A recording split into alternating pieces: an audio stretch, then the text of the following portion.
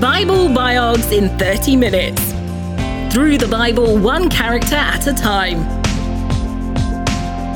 Author, pastor and Bible teacher Mike Beaumont is in conversation with David Taverner.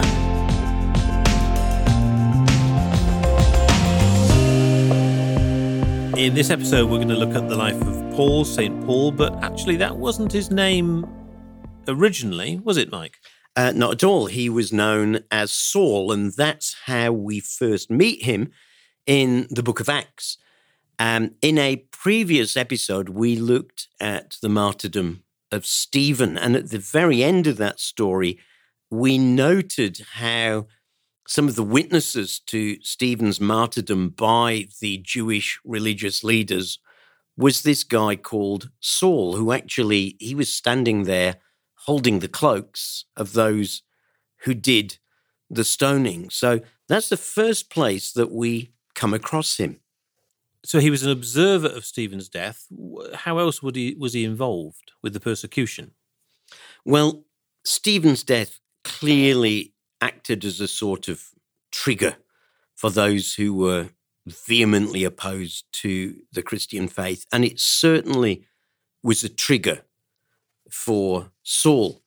So as we move from Stephen's martyrdom in chapter 7, we discover in chapter 8 that a great wave of persecution sweeps over Jerusalem and Judea. But by the time we get to chapter 9, we read these words that meanwhile, Saul was uttering threats with every breath and was eager to kill the Lord's followers. So this tells us something about how passionately opposed Paul was, Saul as he still is, opposed to the Christians.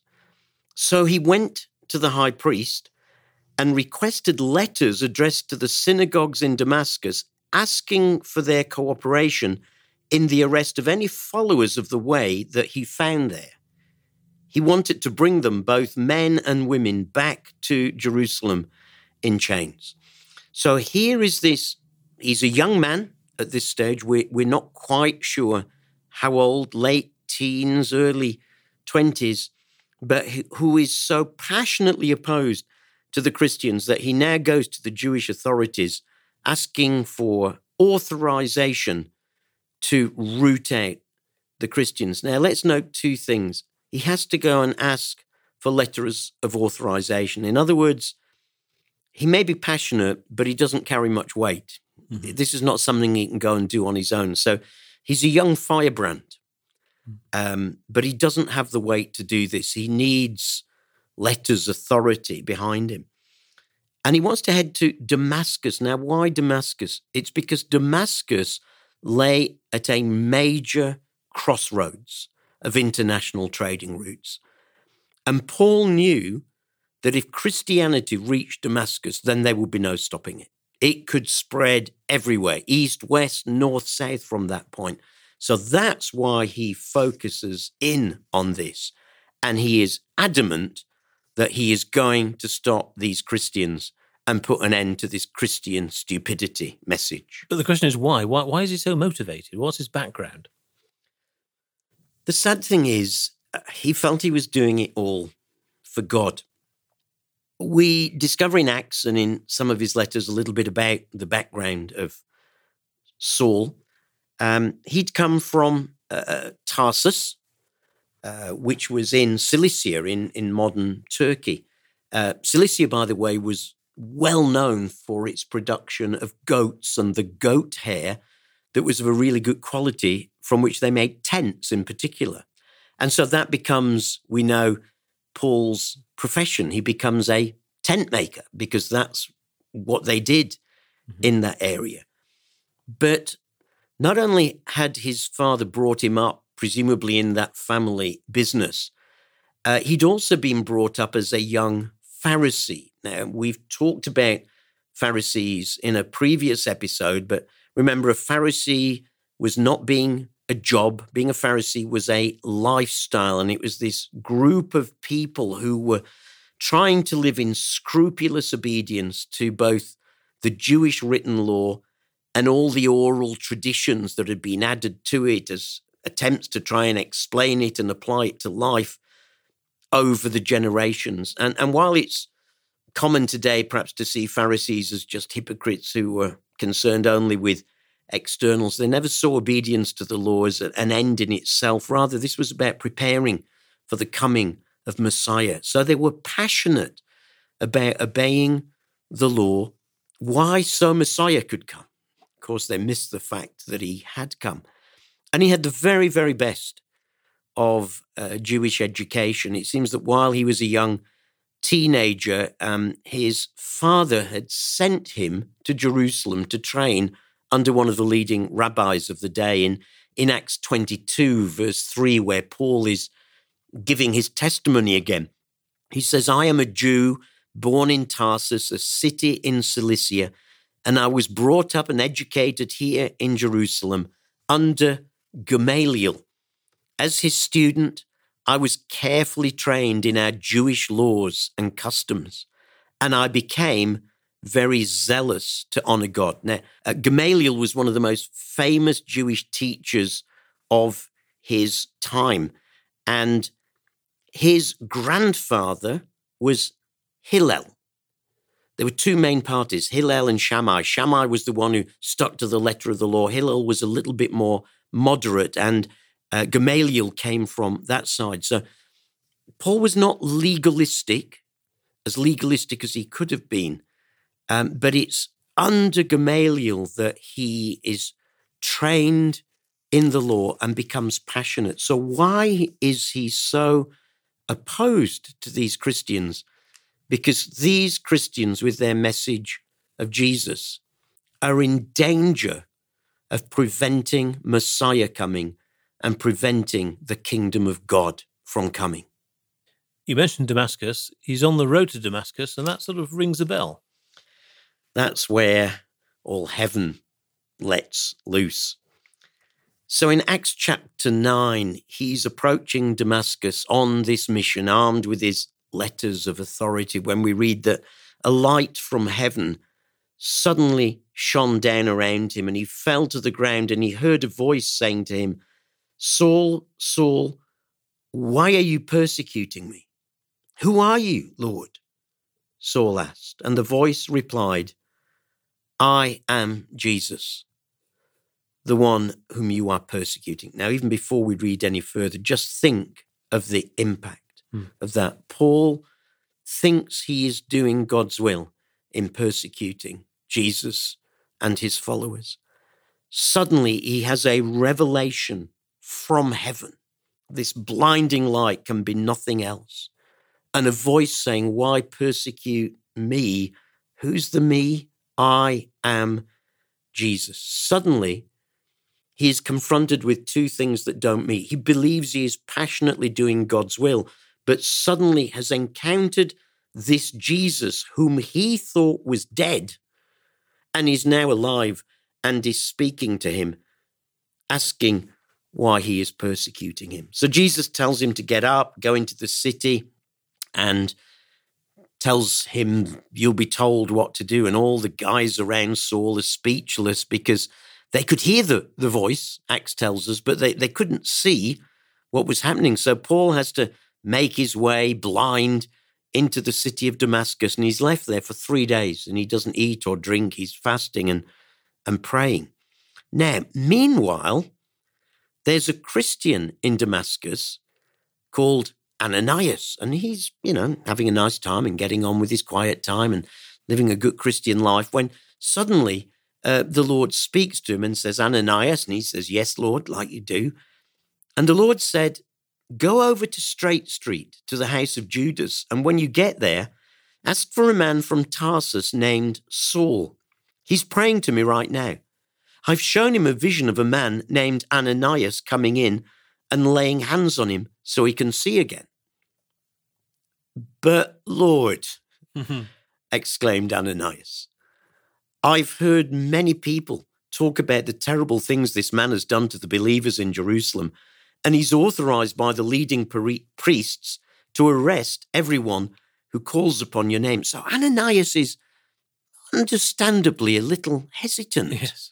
to go and talk to this guy. I don't know about you, but I think I might have been too. And, are you really sure that's what you're saying, Lord? But he doesn't realize he's had this Damascus Road experience. Absolutely. And when God sends us anywhere, we never know what God has been doing in people's lives. We might think, I'm going into this, but we don't know what God has been doing, and the this is not a this, it's a that. So the Lord, he doesn't rebuke him. He encourages him. I think he understands his fear and says, go, for Saul is my chosen instrument to take my message to the Gentiles and to the kings, as well as to the people of Israel, and I'll show him how much he must suffer for my name's sake. So 2 key things stand out here. First, this is going to be God's chosen man to take the message to the Gentile world, outside the realms of Judaism, to Gentiles, to rulers. And of course, that's exactly what he will do. And I'll show him how much he must suffer. He was the man who intended to cause suffering to others. He would suffer much himself for Jesus' sake. He will list it in some of his letters of how he was flogged almost to death, stoned, how he had to face shipwrecks, not just once, but several times. Many, many things that he would have to face, ultimately martyrdom. And so Ananias, bless him, goes and finds Saul and says, Brother Saul, the Lord Jesus, who appeared to you on the road, has sent me so that you might regain your sight and be filled with the Holy Spirit. And as he lays hands on him, instantly, something like scales fell from Saul's eyes, and he regained his sight, and he got up and was baptized. And afterwards, he ate food and regained his strength. And Saul stayed with the believers in Damascus for a few days, and immediately he began preaching about Jesus in the synagogue, saying, he is indeed the Son of God. So here is the Damascus Road conversion, that incredible, powerful encounter with Jesus. Even though we think it was instant, even this lasts a few days, doesn't it? He encounters Jesus, is knocked off his horse, is blinded by the light, is left for 3 days to pray and seek God. And only when Ananias comes and lays hands on him and prays for him, do the scales fall away from his eyes. And at last, he sees who this Jesus really is, whom he has been persecuting. And from now on, he will go around not opposing Jesus, but declaring that Jesus is indeed the Son of God, the very opposite of what he had always thought. So a completely different person. And does that explain why his name changed? His name changes on his mission journeys. Well, I say his name changes. Some scholars think it may not have changed. Very common in this period of history for people to have at least 2 names. And sometimes those names were Hebrew, and particularly if you moved in the Gentile world, and Paul, as a tent maker, would have been a trader. So it was not uncommon to have a Hebrew name because of his Hebrew tradition, and a Greek or Roman name as well. So he may well have always had these. He may well have been Saul Paul and just started to use the Paul name and drop the Saul as he begins his ministry. Others think perhaps he just chose to change his name. I think it's more likely it was his second name, and he simply drops the other and uses the one that becomes more culturally accessible for the Gentile world, where God has now called him to go.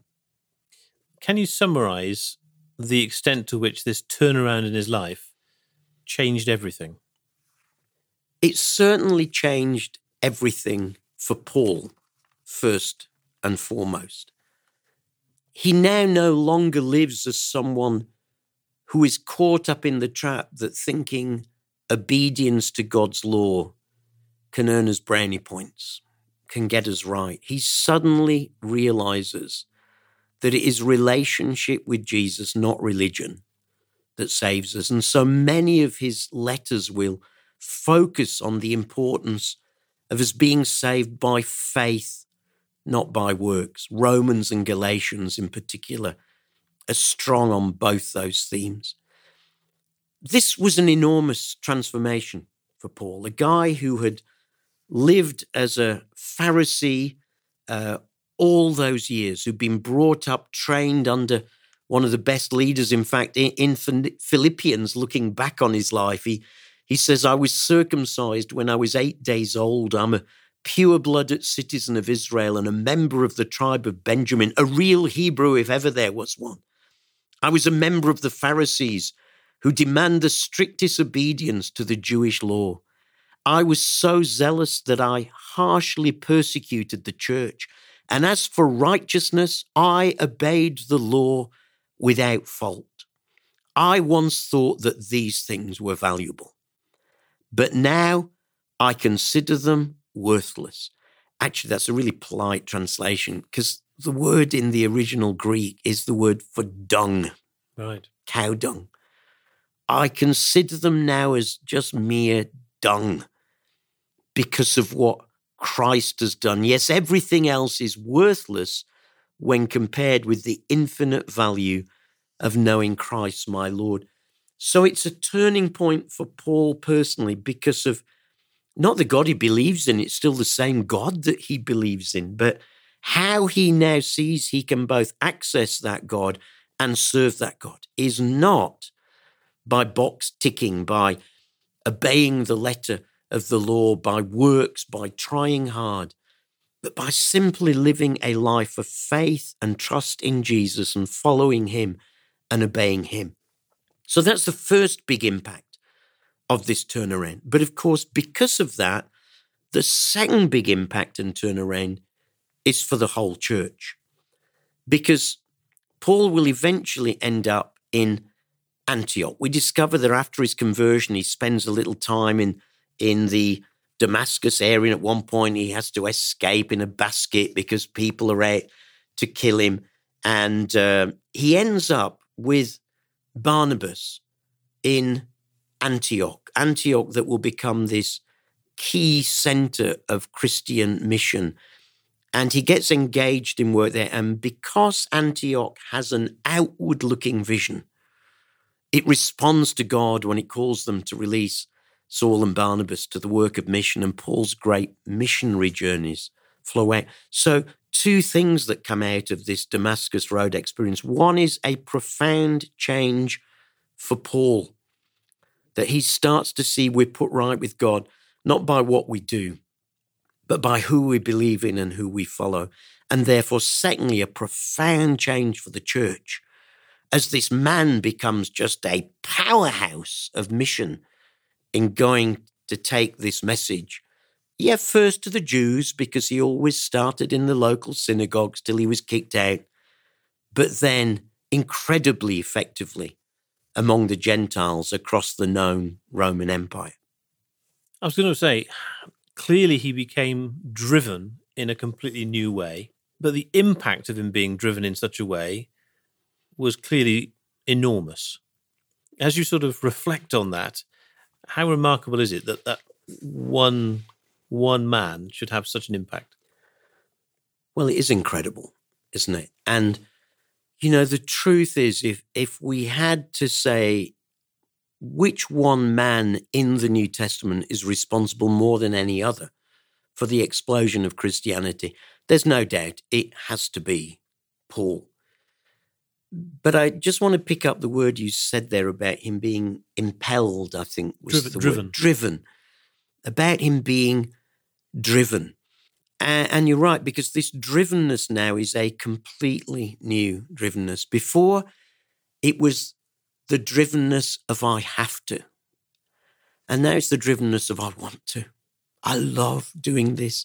It's the drivenness of the Spirit within him, even when he knew that he was about to be arrested and would end up being taken to Rome and people want to stop him. He just says, no, compelled by the Spirit, I have to go.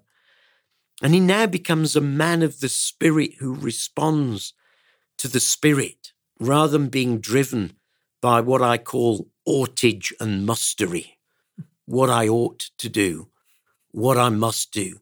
And the curse of the Christian life is oughtage and mustery, and we need to get rid of it and to become men and women who are instead led by the Spirit, who do things not because we feel we have to, but because something has happened in our hearts. There's a change in our hearts, and we now want to. And so from that man who was driven by a hatred of the Christians because he felt they were opposing the coming of the kingdom of God. He's now led by the Spirit to furthering that message of the Christians, knowing that as he does so, he most surely is extending that message of the kingdom of God. And where, briefly, was he led to? Well, he is based in Antioch, and that becomes the base for 3 missionary journeys over the coming years. I call them missionary journeys because that's what we tend to call them these days. I'm sure they weren't aware that they were missionaries in those days. 3 mission journeys, 3 apostolic journeys. The first of these happens between 46 to 48 AD. And interestingly, because he's accompanied by Barnabas, that will include going to Barnabas's home country of Cyprus. And they cross across the whole of the island to Paphos, and there he's able to present the gospel to the Roman proconsul, a man called Sergius Paulus, who believes in the Lord. What a powerful guy this now could be for the gospel. And then from Cyprus, they head north and they cross by boat into Persia Minor and visit some places in Asia Minor, which is modern Turkey, and then eventually revisit those places on the way back and head back to Jerusalem. Then there's a slight hiccup because the effectiveness of Paul's ministry all over the place is causing some of the Jewish Christians to really get concerned because they feel, hang on, this is okay, all these Gentiles becoming Christians. But if they're going to become Christians, surely they should also become Jews. After all, we are God's people. So surely, in particular, the men should be circumcised and everyone must obey the law. Now, this cut across everything that Paul had come to see on that Damascus road and out of it. And so after that mission, in AD 50, there's a meeting of all the apostles and leading figures in Jerusalem. We often call it the Jerusalem Council today, where the apostles come to an agreement that you do not have to become a Jew to become a Christian, that you do not have to keep all those rules that the Jews did. They ask them for a couple of things: to avoid sexual immorality and food that's been offered to idols and non-kosher food. Why? Because that would stop them having fellowship with Jewish Christians. Mm-hmm. But they make very clear that the law, the Old Testament law, is now no longer incumbent on Gentile Christians. Well, that opens the way then for Paul to be able to go on his next journey. So around 50 to 52 AD, he does a second missionary journey where he covers some of the same ground, but gets that incredible vision of the man from Macedonia over in Greece, Europe as we would call it, calling him to take the gospel over to them. Paul had hit such frustration. It says in Acts 16 that we tried to enter Bithynia and we tried to enter Mysia, but the Spirit of Jesus would not allow us. What that means, I don't know. Was it a spiritual block or some practical block? Was there a landslide and the road was closed? But anyway, they are able to cross over into Europe, and it's there that he'll meet a key character, Timothy, whom he'll take on and train as a young apprentice. And they will work through a whole number of places there in those provinces: Neapolis, Philippi, Thessalonica, Berea. Then they'll head to Athens and Corinth, and they actually stay in Corinth, a key city, for 18 months. Then they cross back to Ephesus, over in Asia Minor in Turkey, and on to Caesarea, Jerusalem, back to Antioch. And then there's the third journey. There's just no stopping No, indeed. this guy, is there?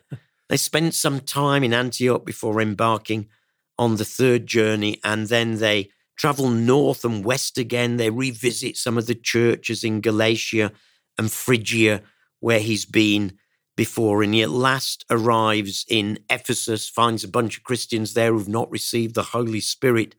So pray for them.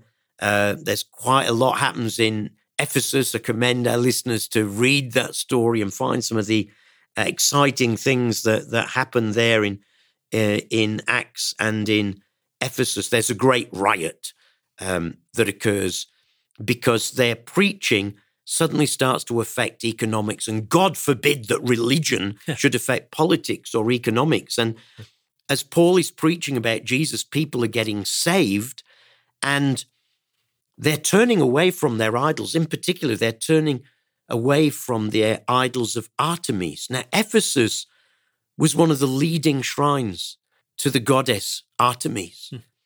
And of course, the local silver merchants are worried that if people turn to Jesus, they'll not want their shrines of Artemis. And so they cause this great riot, accusing Paul of undermining not just their religion, but their reputation and their economy. And so there's this great riot and this great story. And then they go on, Philippi, Thessalonica, Berea, Athens, Troas.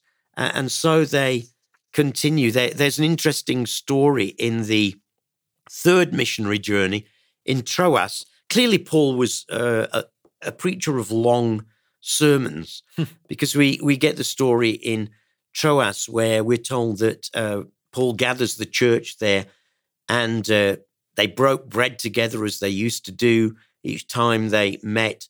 And then Paul started preaching until late at night, until early the next morning. And there was this guy called Eutychus who was sitting in the window, and the windows were open in those days. And as Paul's going on, he nods off, falls asleep, falls from the window.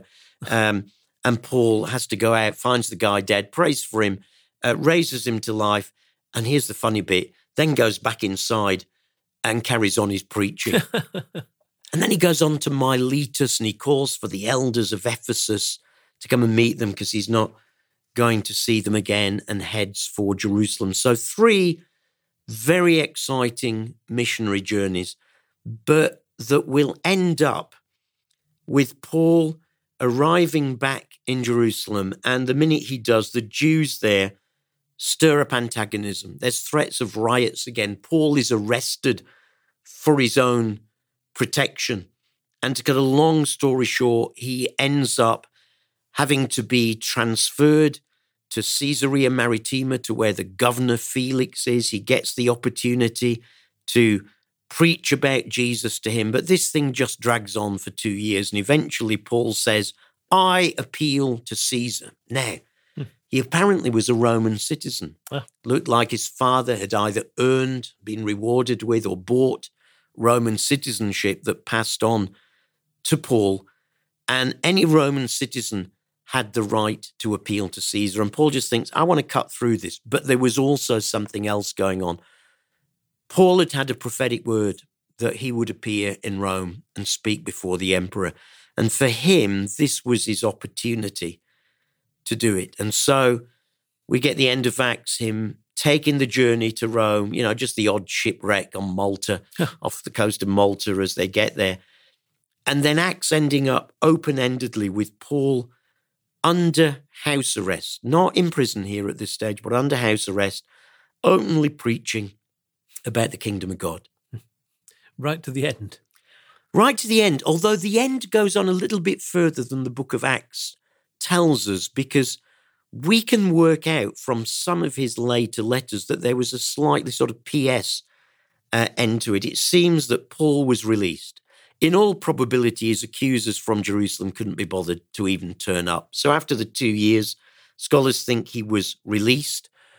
We think he probably fulfilled that ambition of traveling to Spain that he'd always longed to do and that he refers to in several of his letters. But he then ends up at some point being rearrested for his preaching. He now has a second term of imprisonment, but this time in the Maritima prison in Rome, in the deepest dungeon. And it's from there that he writes to Timothy, where it's clear that death is now on the doorstep. And tradition has it that Paul ended up dying as a martyr, as a Roman citizen. He would have been beheaded rather than crucified, under the hands of the very emperor that he had appealed to, the mad Emperor Nero. I don't know if I would have wanted to appeal to Nero, but Paul was so impelled, so led by the Holy Spirit that he knew God wanted him at the very center of power in Rome itself to be able to testify to Jesus there. So what a gripping story this is, from the man who vehemently opposed Christianity to the man who took it to the farthest edges of the empire of those days. It is a remarkable story, a remarkable life. Is there a danger that we can think, I can't reach Paul's standards? I think there is. And let's face it, he was a particularly gifted guy. But what I love about Paul in the midst of all this mission and apostolic strategy is he is a pastor at heart. Read his letters and you cannot fail to see the pastor's heart, the tenderness with which he inquires after Timothy's help, his desire to sort out problems when they arose in church. And that is something we can emulate. We might not all be called to travel the world to take the message of Jesus. But I think what we can take from Paul is first to understand that all the religion in the world can't save us. Only faith in Jesus can. Second, to not keeping a list of rules and living by autage and mustery, but to being led by the Holy Spirit. And third, to being a man like Paul was, who cared about people. Actually, why did he do all these missionary journeys? Because he cared that without Christ, people were lost eternally. And he wanted to see them saved. And having been saved and added to the church, he wanted to see them become fruitful, functioning members of the body of Christ. And in those things, Paul is very attainable and is certainly a model that all of us can follow.